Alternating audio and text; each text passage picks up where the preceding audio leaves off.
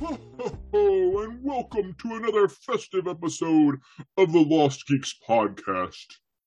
Santa, Santa! Don't forget to introduce our host and better give them a warning. The list is not looking good. Yes, you two are almost making my naughty list this year, but without further ado, here's Doc and JT. Oh no, did you hear that?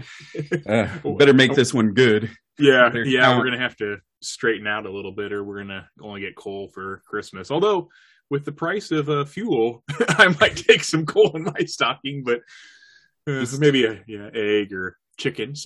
But yeah, welcome to our special holiday episode. Yeah, and as promised, we're going to do kind of the history of Christmas and just various Christmas traditions. We are going to kind of focus on North American traditions. The reason for that is just because as we were kind of researching, we found America's kind of a melting pot of a lot of these old traditions, and depending on the household and stuff, a lot of those old traditions have made their way here. But maybe next year we'll kind of focus on some other countries and stuff, but this would have turned into like a several multi-part episode, I think, if we had tried to hit every country and exactly what they do. But we are going to hit some different events from different countries and stuff too that have kind of made their way into American culture as well. And try not to worry too much. We will try to make it as entertaining as possible. Else we'll end up with the teacher from Ferris Bueller. Bueller.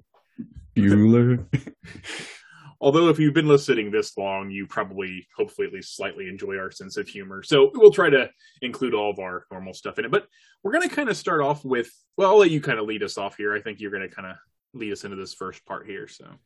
So yeah, this all began kind of like our last holiday one with pagan traditions. What do you know? This one starting in Scandinavia, where the Norse celebrated Yule. And that started from December 21st. So basically their winter solstice through January. And it was in recognition of the return of the sun, and fathers and sons would bring home really large logs that they would set on fire, and they would basically just feast until those logs burned out. And from the research I've done, this could take about 12 days to burn out. So, yeah, if you could imagine feasting for 12 days. And this is basically where the Yule log the tradition kind of started too. So the Yule log is one of the oldest Christmas traditions, I guess you could say. Yeah, and they actually believe that each spark from the fire represented a new pig or calf that would be born during the coming year. So yeah, go ahead. Yeah, one little quick interjection to that is, I know one thing I had read, and I don't know if it was specifically them or just other ones. This was one of the only time of the year that they had an abundance of meat, and I think it was a lot of the butchering was done this time of the year, and that was one reason for the bigger feasts. I don't know if you had seen that and what you were looking at as well. I believe I had come across that. So that was the reason. There was just extra meat and food to go around because of the time of the year it was, so they were a little more generous with it. Well, and I also believe that, and this may not be exactly right, but it's also been connected to the Germanic and Scandinavian celebration to the wild hunt of the god Odin. But yeah, the Yuletide was traditionally celebrated during a period from mid-November to about mid-January. And basically, it's described as basically their own version of Christmas, with their own religious rites, and has led to basically present-day customs being, like you mentioned, the Yule log, and Yule goat, boar, and Yule singing. And the food, too, of course. I think the food is just about in every single tradition from every single country is like they eat. We eat a lot still to this day. Well, we eat those turkeys and hams and you think of like we have one day, we have Thanksgiving, and then we have our Christmas feast, and then you have your New Year's feast. You know, we're talking one day of feasting, 12 days. So we Be a spread lot of ours out food. over the course. Then you have your Super Bowl, of course. The food's a little bit different, the Super Bowl, your dips and stuff. But yeah, you have these. I always say I always gain like all my weight for the year over the holidays between like Halloween, I guess, if you include all the candy from that, all the way through Super Bowl. I put on my 10 or 15 pounds and spend the rest of the year trying to work it off. Yeah. And so another aspect of this that I found interesting is, and obviously, we're going to cover this later with Santa Claus and everything, but the Germanic people did honor the god Odin, especially during this midwinter holiday, but they were terrified of Odin. And they believed that he made these nocturnal flights through the sky to observe his people and then would basically judge who would prosper and who would perish. And because of this, many of them decided to stay inside. And so I feel like probably Krampus and all of that kind of stems from this belief of being judged during this time. But you would, if you think back to those ancient times, the winter months would roll in. It was a difficult time for everybody, and you would see many deaths happen during those months. So I could definitely see a connection, especially if you had a god like this of, you better take care and do what you need to do, or else Odin's going to smite you. And I think in trying to just tap a little, we kind of wanted to do something a little different for this episode with just kind of discussing the holidays, just because we kind of like that. But just to tie it in a little bit to world building, some of our holidays we may decide to tie in. And in your world, when you're making holidays and stuff, definitely you can tie them in with a god or goddess. That's definitely a possibility. Yeah, and they've had several traditional celebrations that the Norse chieftains would celebrate. And then that all began changing as obviously the world changed. You had the rise and power of Rome and Christianity. But Wiccans basically stemmed from this as well. And it's basically celebrate basically the rebirth of the great horned hunter god, who is viewed as basically the newborn solstice sun. And I found this really interesting because we play fantasy Warhammer Total War. And so I feel like the Wood Elves drew a lot of inspiration from kind of this history, because you have Orion coming every summer for the hunt. So when I was doing all this research, I'm like, I bet there was definitely inspiration taken from this. Yeah, and I think you could definitely see that in some other fantasy writings and stuff too. I mean, there's lots of stuff that's taken from these different holiday traditions, pagan traditions especially. As we move forward in time, you have Rome come in to power, and their winters were not as harsh, so you didn't have a lot of the fear that had come with the Norse side of it. And basically their holiday celebration was Saturnalia, and which it was a holiday in which they honored Saturn, the god of agriculture. And beginning in the week leading up to this winter solstice, it would basically continue for a full month. And it was kind of a wild time, as we had previously discussed, where they'd party out. Food, drink were plentiful, and basically social order was turned upside down. Everything was topsy-turvy for basically a whole month. I even found somewhere enslaved people were even given temporary freedom. I actually had read that as well. Yeah, they were given temporary freedom to actually celebrate. And then, I think one historian equated it to something like the purge, where the laws were suspended for a period of time. So you just think of this very disorderly party where anything goes, very lewd and just crazy times. So it's kind of like the party we had in your campaign, except it lasted a month. Pretty much. So imagine what you did, and then multiply that by a month, and there you go. Yeah, and that was kind of what I had found. And do you mind if do you have anything else you want to tap in on that, or do you want to? I have a little bit on the Christian part and how it kind of ties into that as well. So there were really quick. So yes, they were given that everything was closed and pretty much everybody was participating into that. But also around that time of the winter solstice, they also observe Juvenalia, which was a feast honoring the children of Rome, in addition to members of the upper class, often celebrated the birthday of Mithra, god of the unconquerable sun, on December 25th. Yes. And so that's the date. That's the big date, right? That's the one as a kid we all look forward to. And I think that'll be a good tie into what I want to talk about. But sorry, I don't just keep jumping at it here. But yeah, so I had seen that same thing, is that Mithra, the god of the unconquerable sun, basically they were an infant god that was born as a rock. And it was one of the most sacred days of the year in Roman, for Rome. Yeah, it's really weird. You have the Saturnalia, and then just in this very kind of harsh like turn, you have this kind of very serious and sacred day. But I guess the party's got to stop sometime. So, and again, not to offend anybody with this, but tying that into the birth of Jesus, really the only date that December 25th comes from.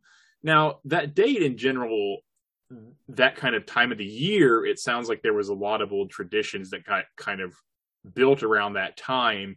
But the only thing I could ever find of a definitive date of the 25th was this birthday of Mithra. And it is true that the Bible does not specifically state that the birth of Jesus was on December 25th. So a lot of what I had seen was actually argued was the Christians, in order to try to kind of win people over to Christianity and the birth of Jesus, was they put it on that date basically to kind of incorporate into the celebration that was already going on and kind of win over followers, essentially. And I will say over time it's worked, because now you see December 25th as being more of the Christian holiday. It has taken over time. So it did work, but it does seem like that was why they picked the date of the 25th. Yeah, and I believe it was Pope Julius I that actually chose December 25th. That is what I found as well, to be the day, in an effort to, like you said, adopt and absorb the traditions of Saturnalia and the pagan holidays. And so you get like this kind of, from the Norse and Germanic, you get this very dark, grasping onto hope in that time, mixed with just this all-out party from the Romans. And I guess you mix those together with Christianity, and boom, you've got Christmas to an extent. Yeah, and I had noticed one thing I had seen, and like I said, there might be someone who's not that I don't know anything about the Bible. I've spent a lot of years in church and Sunday school, but maybe someone who's a little bit more knowledgeable on me can correct me on this. But my understanding about this too is a lot of what they said is a lot of the old prophets, whether we're talking Jesus or not, and I realize he's more a God than a prophet, but they were actually, their death was actually more celebrated. And that was the whole thing with Jesus dying at Easter. That's why you see that is probably that holiday may have been celebrated before. So the idea of celebrating the birth of him, that's one reason why his birth, the exact date, may not have been recorded at the time. But here is a fun fact, though, that I did find. I just found this fascinating about why, even if it wasn't specifically December 25th, the time of the year specifically, it could have been his birth. Now, there was actually an argument both ways, because you would think the main argument to be made is, why would shepherds be grazing their flocks during the winter, right? Because there was a story of the shepherds kind of following the star there and the wise men and stuff. So why would the shepherds be grazing flocks in the middle of winter? Well, supposedly and obviously I don't live there, but the winters are pretty mild in Judea, supposedly. And also the most common breed of sheep in the area are, I'm pronouncing this wrong, but Awasi. and the rams and ewes are raised together, and lambing actually occurs 85% of it during the months of September and March, but mostly in January. So actually, if you're just talking, and I agree this is one small component of it, but if you're talking just the shepherd part, it actually could make sense. So there was also some other quick reasons I found why they chose that time of the year, and they also tie in with some of this other stuff is when the days start getting longer around that time of the year. So it's chosen basically, and it's meant to be the triumph over paganism, where the days start getting longer and they see Christ's light entering the world, kind of mirroring that. So it was kind of interesting, I thought, because there was a lot of different reasons to kind of see why all this happened. And obviously we don't know every exact detail of what happened back then, but you can kind of see why it happened. So just to add one more quick thing, or not really add, but either way, by the Middle Ages, Christianity had pretty much replaced pagan religion. So for whatever reason, it is celebrated as a Christian holiday mostly. Yeah, and I don't know if you found this either, but even at that point, they still celebrated pretty hard, as even on Christmas, believers who attended the church and would get rather raucous themselves. Yes. Well, and yes, it's great that you say that, because that was one of the funny things about it is when the Christians, and you probably found this thing, is when the Christians kind of let the pagan holiday day be the day, they lost kind of control over what happened on that day. That's what they gained for it. So then you have this mixing of all these traditions, Christian and pagan, and it's kind of, the partying and the drinking, because like I said, they maybe could say this is the day we celebrate this, but then you can't exactly control how people celebrate because you're combining with a holiday that was already there. Well, and some interesting kind of traditions, I guess you'd call them, or things people did at this time were a little weird. And each year it says a beggar or student would be crowned Lord of the Misrule. Yep. And eager celebrants played the part of his subjects. And then another one, like the poor would go to the houses of the rich and demand their best food and drink. And then if the owners failed to comply to those wishes, their visitors would most likely terrorize them with mischief. Which is almost like a Halloween thing now. This is just so weird, It's a similar to that, and it's just interesting how you can see that. Yeah. It would be such an odd time. I mean, I think if you were part of the wealthy society, it would just be like, just give them what they want. And let's move on. But there are probably some very stubborn ones, the story of like Scrooge is out there like, no. And we can get into him just a tad bit later. I have a little tidbit on him. He's very important to the actual Christmas holiday in the United States, especially. So they started really seeing as Christmas being a time of year where the upper class could repay their real or imagined debt to society by doing these things for the less fortunate. Mm-hmm. And I think that thought, even though it's not quite to that extent, I do think that tradition, that tendency of looking after those less fortunate, it has still carried to today. You read stories about people purchasing gifts for other people or meals, or whether it's a food drive. You do see people making an effort, and that's always nice to see that tradition kind of carry on. Mm-hmm. And we can get a tad bit more. I know we had a couple pagan traditions. I don't know if you would consider them pagan, but older traditions that have carried on into kind of what's coming, what is being celebrated today. Oh, you're talking about my special list here. Yes. I have one I want to add into, but okay. So yeah, let's start with fruitcakes, the wonderful fruitcake everybody loves. And so fruitcakes, if you're not familiar, I'm sure most of you are, they are fruit-laden cakes, and they were a treat in the time of yore, or the Yule time.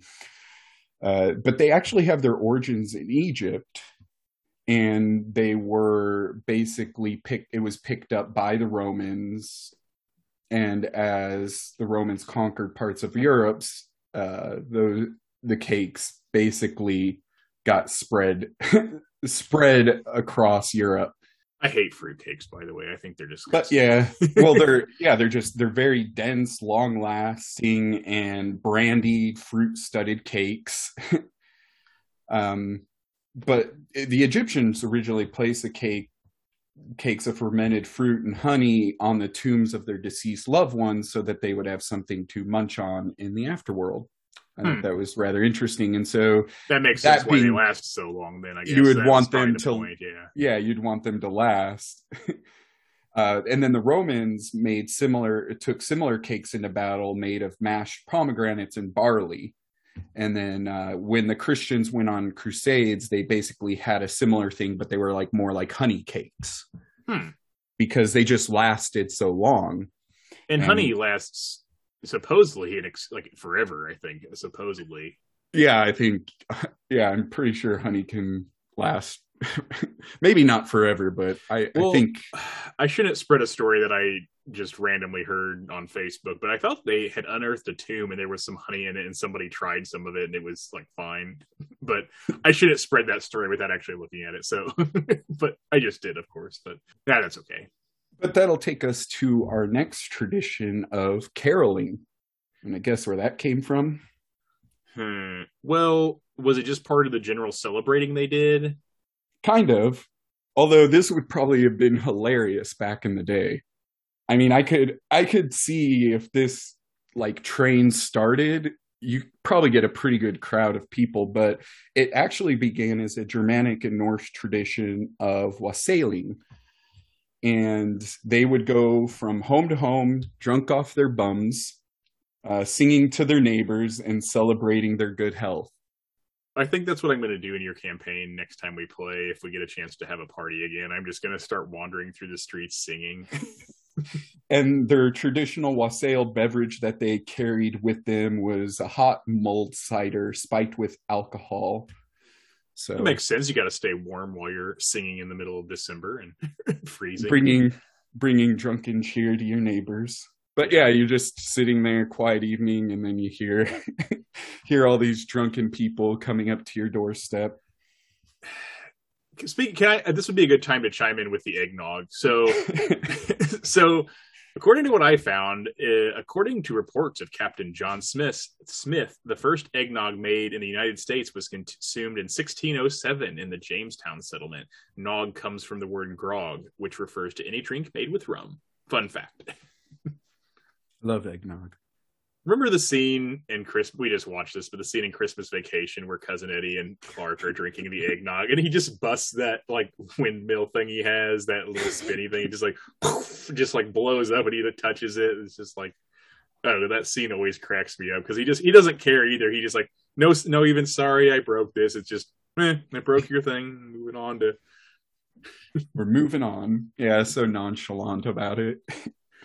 That whole he is the best character in those movies. Cousin Eddie is. We have to talk about Christmas movies a little bit, and that is probably my favorite Christmas movie. That and Christmas Story are probably my two favorites. You have a favorite? Most uncomfortable Christmas movie. I like A Christmas Story. That one's really good. Well, that one's always on. I usually always watch the Christmas Vacation. I'm trying to think of others that I watch, but I mean, Elf is like, there's other ones that are okay. Like I like Santa Claus, the Tim Allen one. Elf's okay. Those are good. I do like Elf for laughs.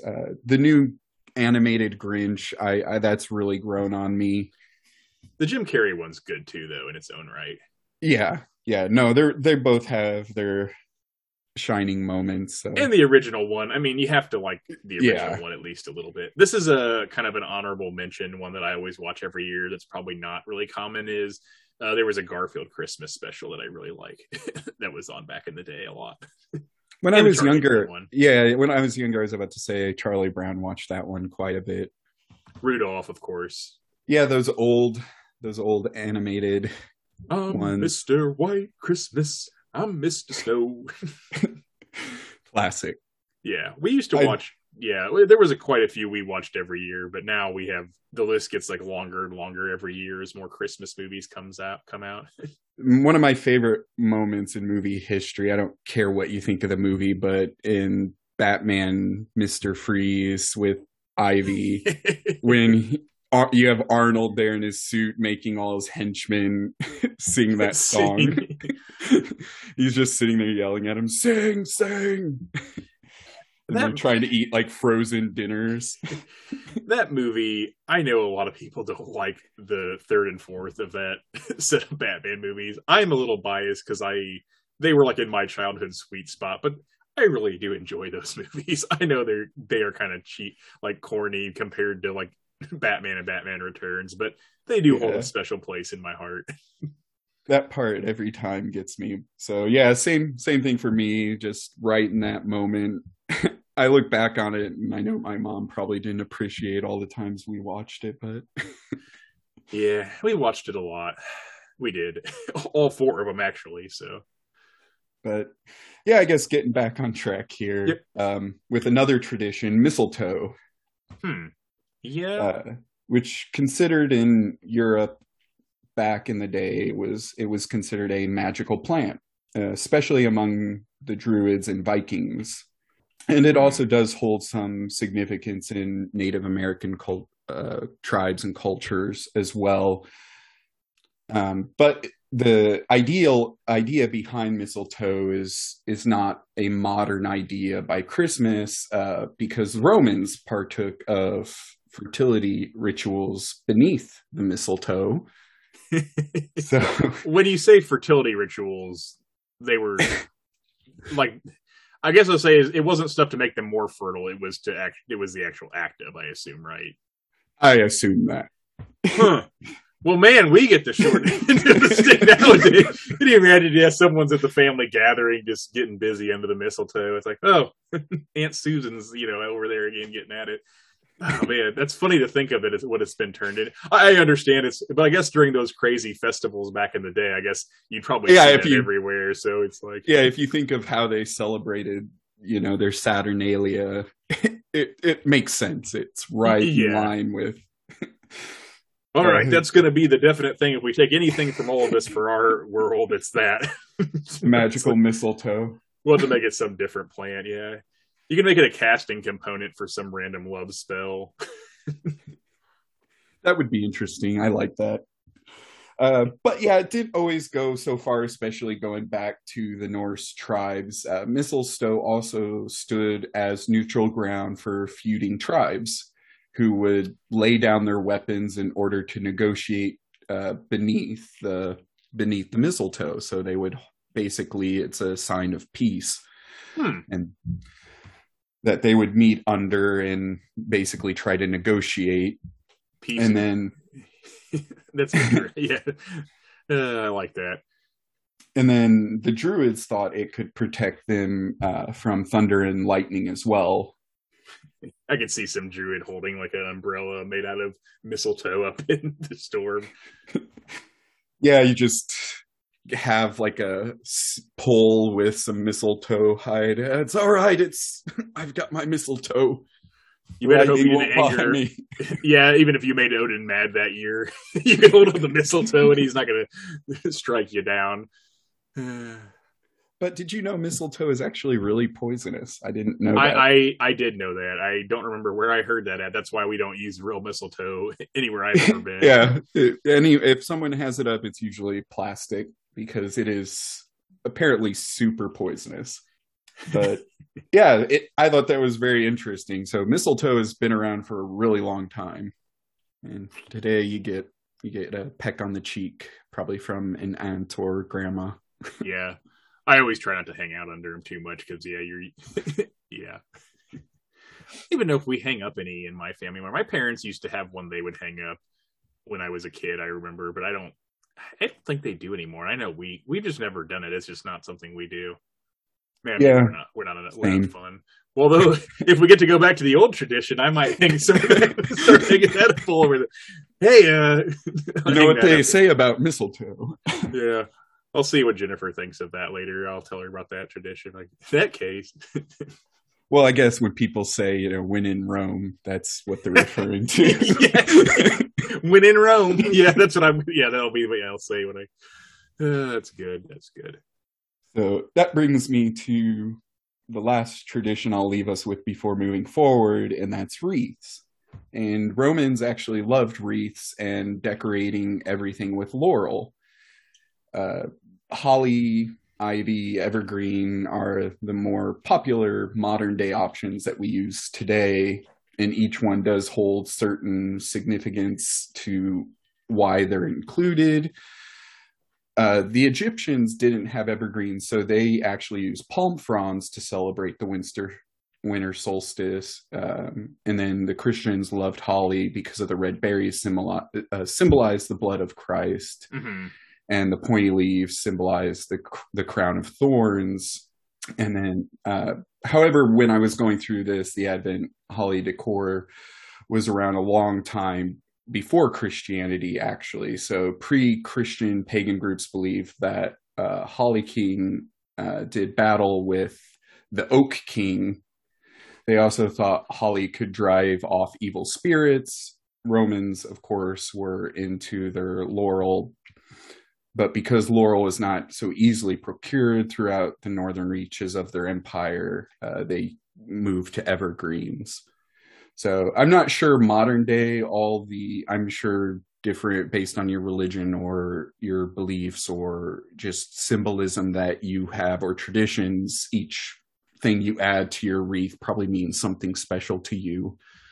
So with that, and I think we wanted to do kind of some of those first, but I kind of wanted to talk about Christmas in America and particularly North America. And this was a big topic and we could have gone on and on about this, but what tended to happen with a lot of these traditions, whether we're talking fruitcakes, mistletoe, pickles, stuff like that, a lot of this is just countries as they moved to the United States and moved here. It seemed like a lot of some of those traditions kind of carried over, especially as the United States was kind of getting more and more diverse as time had went on. I'm going to kind of start with some of the earlier Christmas stuff. So, interestingly enough, this is just kind of a random fact that I felt the need to say. From 1659 to 1681, Christmas was actually outlawed in Boston, and you could be fined 5 shillings for showing Christmas spirit. I just found that really funny. I just could you imagine being fined for being cheerful around the holidays? Now, I'm interested to know why you discover why it was outlawed.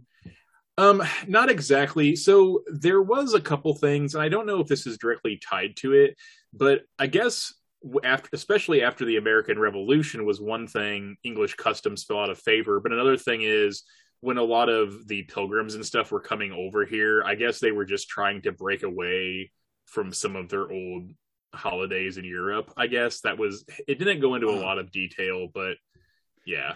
Yeah, I had actually done a lot of research on Thanksgiving recently. I teach my daughter in class, so going through actually what happened over Thanksgiving, and the English settlers had come over for basically religious freedom as well as to make money, as most of them didn't have a lot of money. They had basically loans that they took out to come to the Americas and for that religious freedom, and then basically was to make money to repay those loans and start that new life. So it's interesting if that kind of idea of separating had anything to play into it being outlawed later down the line. Well, and I guess just the timing of the Revolutionary War was after that, so it must have been tempers rising. Yeah, but it could have been the lead up to that too. Like I said, I know my American history a little bit, but I'm not going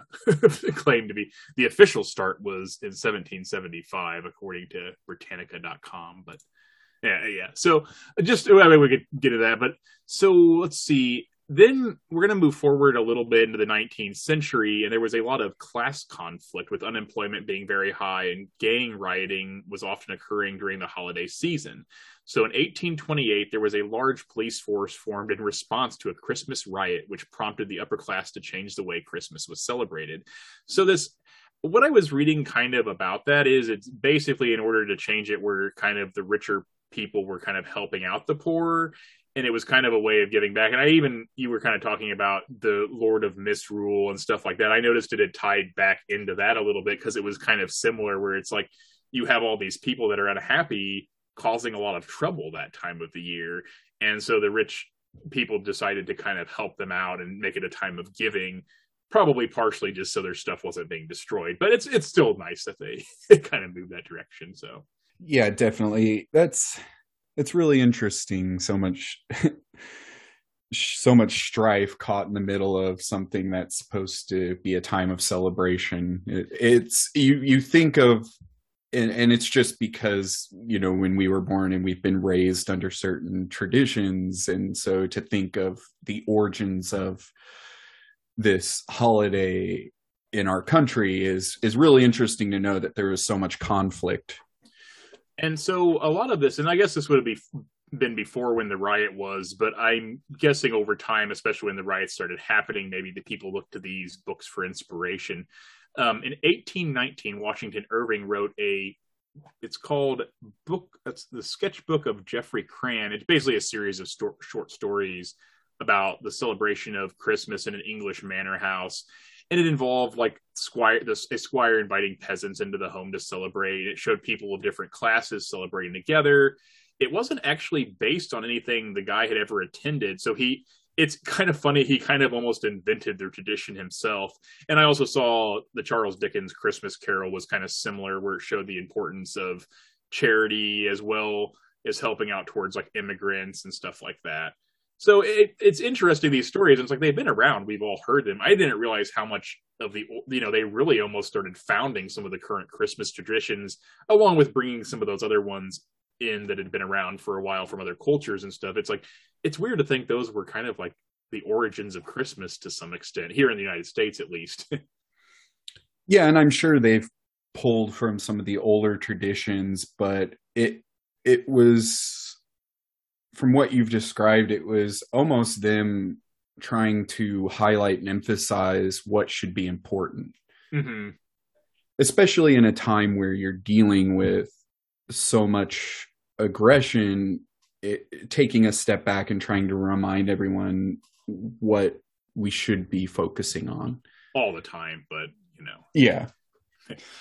Just to really quickly with this is, basically, as time went on, I guess people started looking more towards immigrants, Catholics, and Episcopalian churches to see how the holiday should be celebrated. And really, these religions and even the immigrants kind of reinvented the holiday to fulfill the needs of a growing nation, and this idea of togetherness and giving and being generous. And it became a federal holiday in the U.S. in 1870. So it really was kind of this, you know, you think of like Catholics and the Episcopalian churches and even just immigrants coming over here and bringing all this together. And just over time, you keep adding traditions. And I think every family has some different traditions and stuff like that. I know some people, and some things are very important to some groups, and other families, it's like, no, we don't really bother with that. And you could speak, I know, for an example, my wife particularly, like she really likes the stockings. That's one of the things. And there's different things like that, but the stockings, and not that we didn't enjoy stockings in my family, but it wasn't something that we was like, oh, this is like the best part. You know, everyone has something a little bit different they like. Definitely. I remember doing stockings, but they would mostly have like really small things or candy. And I know like that was usually the first thing we would have to open. I also know that I don't know if you did this, but opening like one present the night before, or some families like to do everything the night before instead of the morning. Well, we kind of got it as a bribe because we went to a private school and church. So we got presents like quite a few nights ahead of time. And the way we would do it is like the presents that we got early were from mom and dad, and the stuff you got like Christmas Day, of course, was from Santa. But I remember we had like a school like program we had to do, and then you had the church program you had to do. So you really had these and so basically we would get bribed like several nights before. Is like, if you did good at the program and behaved, you got to open a present each of the nights. And I think that's also when we did sibling gifts. So like my brother, you know, we would get each other something. So one night you get to open those. And so it wasn't like a lot, but it was just, yeah, it was something we did that too, I think. And we usually celebrated Christmas at our house on Christmas Eve because we would go to my grandma's on Christmas Day. So we always did Christmas on Christmas Eve. Yeah, when I was younger, we did it in the morning. There was the whole lead up till Christmas, and you'd wake up Christmas morning and go to the front room, and Santa had come, and there'd be presents under the tree. And I remember there being some years where I'd get really worried because there'd be no presents. And I remember I stayed up late one night and snuck down, and it was really late and there were still no presents. And You're on the naughty list that year for sure. Yeah. I was in my head like, oh, what did I do? Yeah. And then later, as we got older, we started having, it was grandma's house to go to Christmas Day. And so we started transitioning to more doing it the night before and then spending Christmas Day with relatives.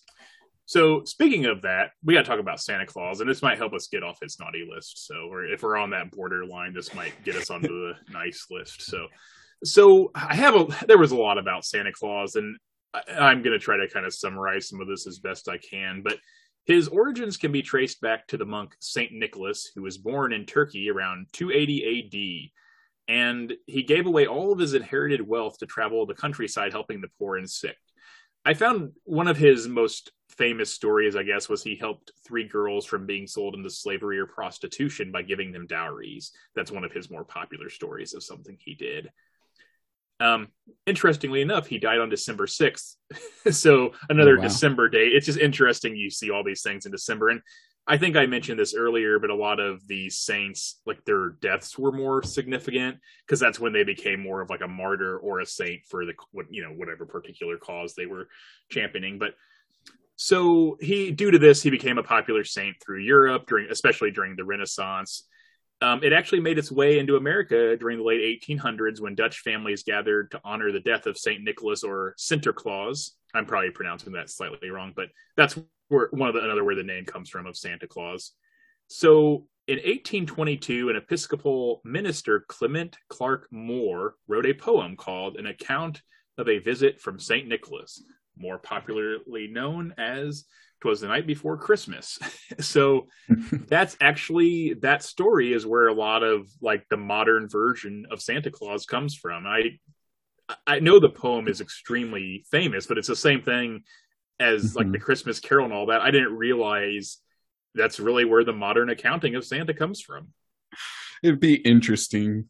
It's just interesting to think about. I'm going to write a story about a guy that breaks into your house at some point during the night and doesn't steal anything but leaves you goodies.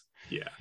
So and this actually, I say this isn't in the 1890s, the Salvation Army would dress up unemployed men to solicit donations for free meals that they provided, and they ring the bells to this day. I know around here a lot of them don't actually dress up as Santa, but that's where that whole thing started at.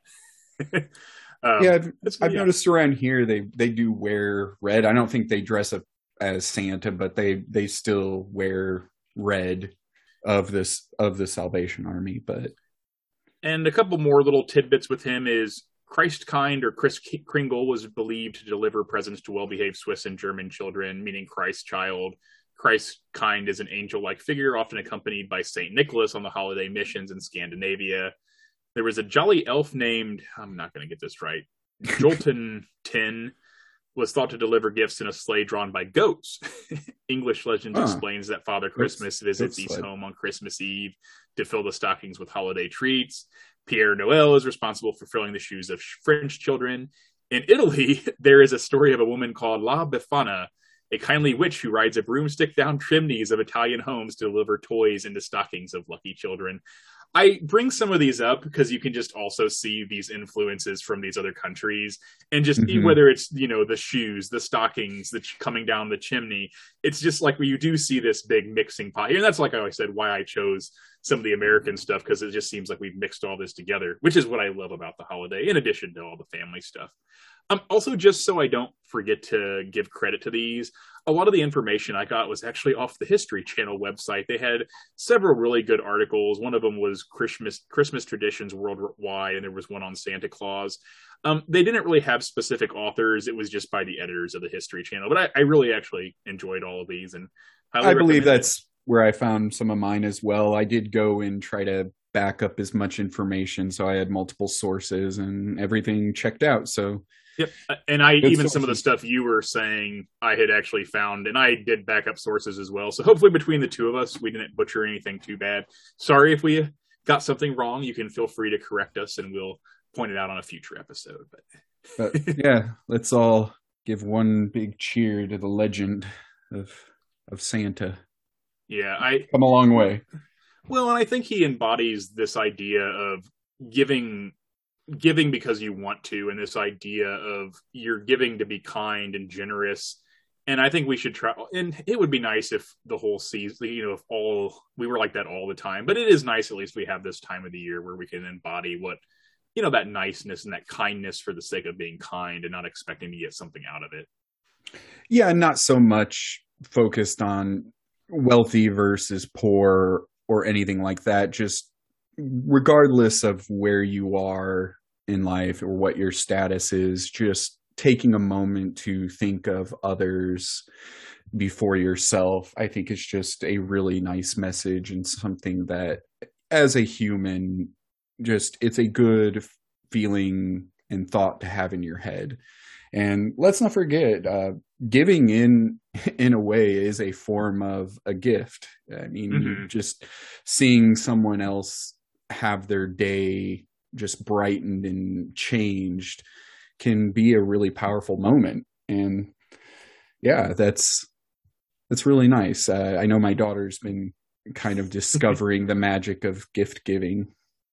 I don't know if yours does that, but she'll wrap stuff up and come and give it to me. Yeah, I actually have had that same experience. You're never sure what you're going to get in those bags, but I had to tell her one time, I don't know, what was it she was giving me? It was something of hers, and it's like, well, someone else got you. This is a nice gift. I didn't really say I didn't want it, but it was like, someone gave this to you. They're going to be kind of sad that you gave it to me. I don't remember what it was. It was some random thing, and it was like a handmade gift from someone else, and I felt kind of bad taking it, but yeah. But yeah. So I think they do get to see the joy of, the idea of giving somebody else something too. So hopefully we did Santa Claus some justice there. Hopefully we've put that needle a little more towards the good side. Yeah, at least we just have to barely make the nice lifts, hopefully. So since I know this was a little bit of a different episode, and I hope you guys enjoyed it. We just like to change it up a little bit for the holidays. It kind of breaks up stuff for us. And I do enjoy doing some of this research, but just to get a little bit into world building, we kind of wanted to talk about what we're going to kind of do for we'll say our Christmas holiday, but it'll probably have a completely different name, and some stuff we want to take away from these traditions and just kind of our own stuff a little bit that we're going to put in. And some of this is subject to change, of course, but yeah, definitely. Again, this is all a work in progress. So basically what I've had so far is basically a day of admiration.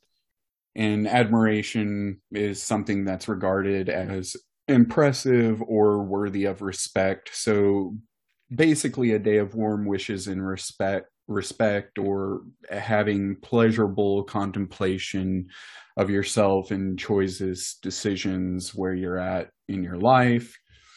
But I saw it as being part of basically a 2-month period of peace where wars tend to be put on hold, a time where individuals can let go of grudges, and a time that's really seen to try and help preserve peace and goodwill rather than agitate or try to be aggressive. Not saying that it couldn't happen in the world, but trying to think of a holiday that isn't Christmas. I know, like Halloween, we don't want to do.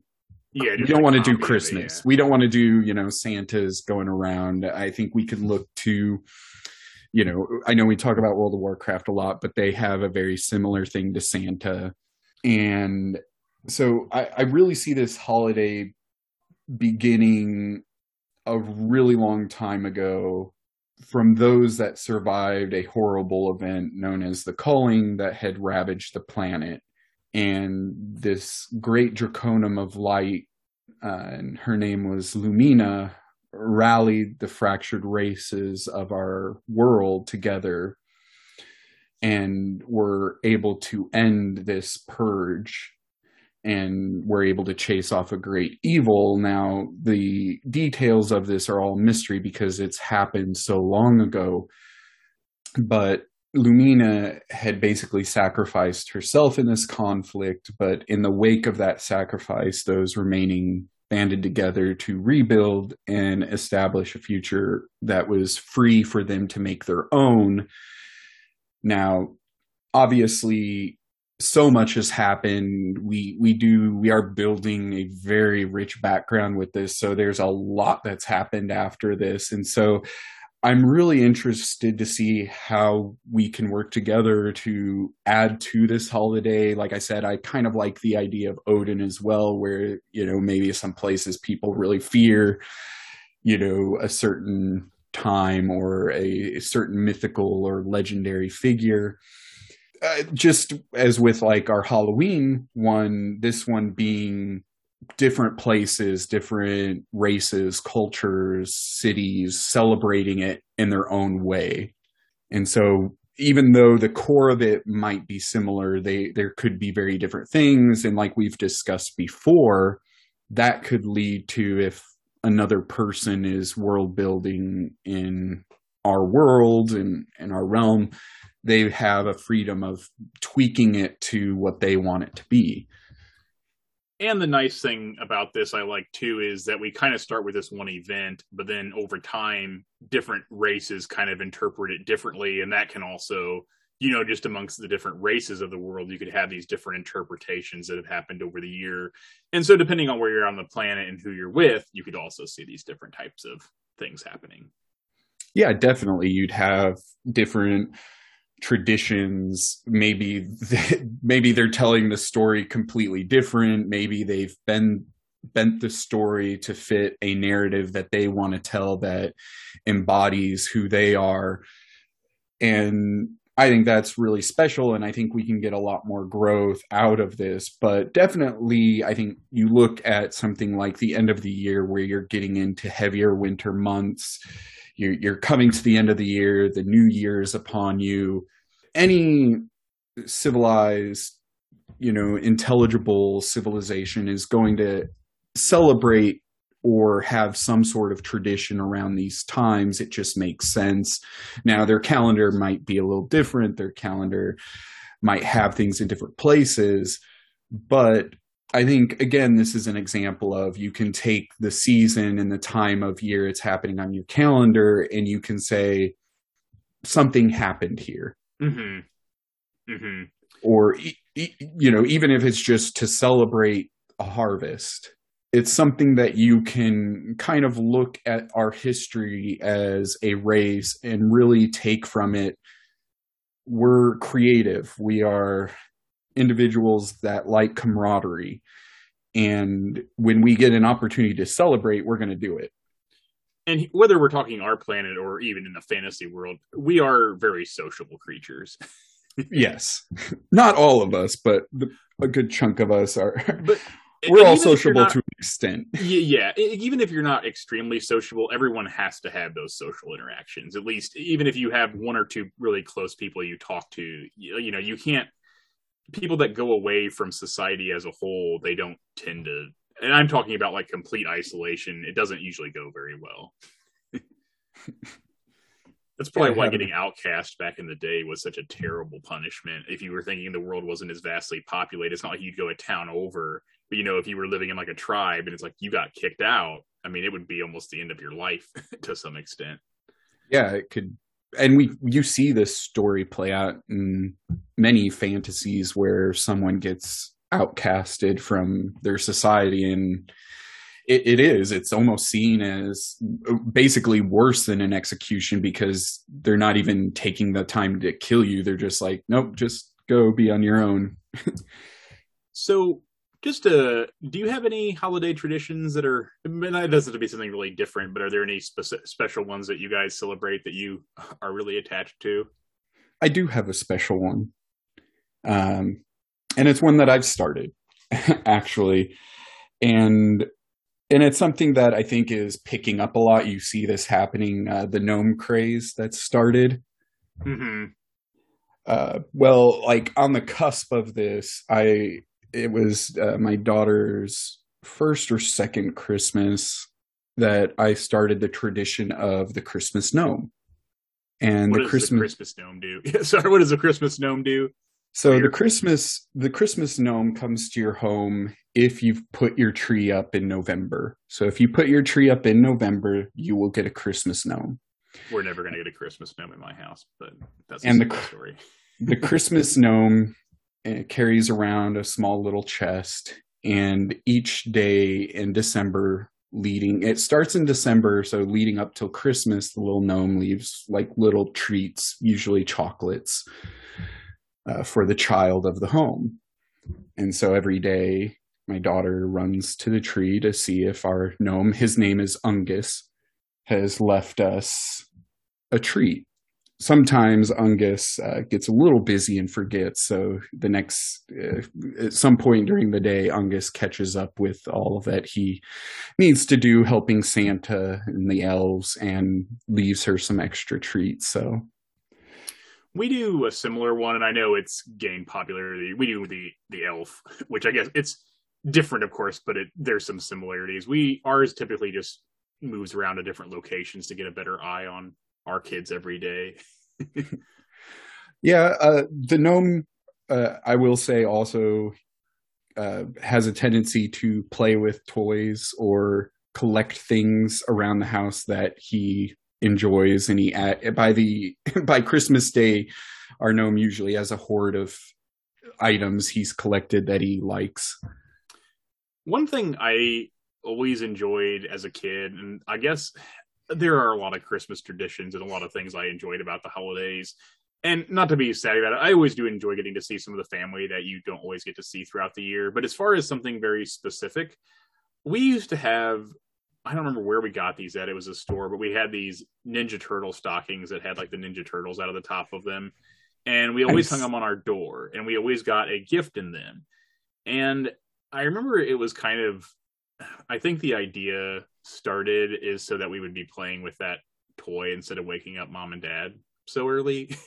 But I always kind of enjoyed it because it was just like, that was like the thing you always hoped it was something really good so you could, play with it for a while before mom and dad got up. But I know it sounds really simple, but I really enjoyed that when I was a kid. It's like, so what did I get in my turtle stocking? And it was hanging on our door, so it was always something good usually. So. Well, and it's those small little things that are done that as a child you really remember, and they stick with you over the years. And there's so many different stories about Christmas we could get into. And we could do a whole episode just telling these great stories. And I guess that is the great thing as a holiday with the kids. It's just there's memories made that last an absolute lifetime.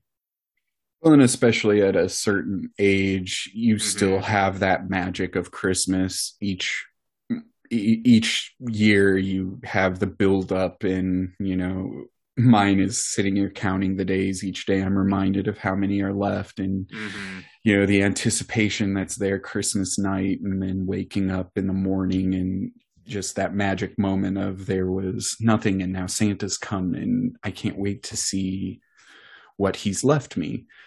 That's another thing I remember never being able to sleep on Christmas Eve, because you're like, it's almost like you were waiting, but you just knew it was going to be a great day. Like you knew it was going to be like the day of the year. Like it was just like you couldn't sleep. You're just laying there. Like you wanted to go to sleep so it would come faster, but you couldn't. It's like, well, you had the presents, right? And we usually always did them in the morning, but I mean, even if you had to wait till later, I mean, that just seems like torture to me, having to wait till later in the day to open presents. But then you get that big feast, that delicious feast later in the day. So it's just a great day all around.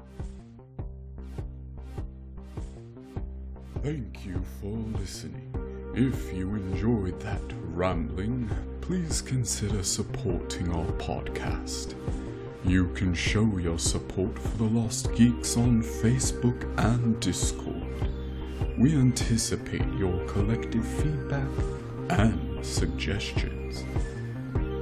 We would like to offer our sincere thanks to Nomad, that's KNO.MAD,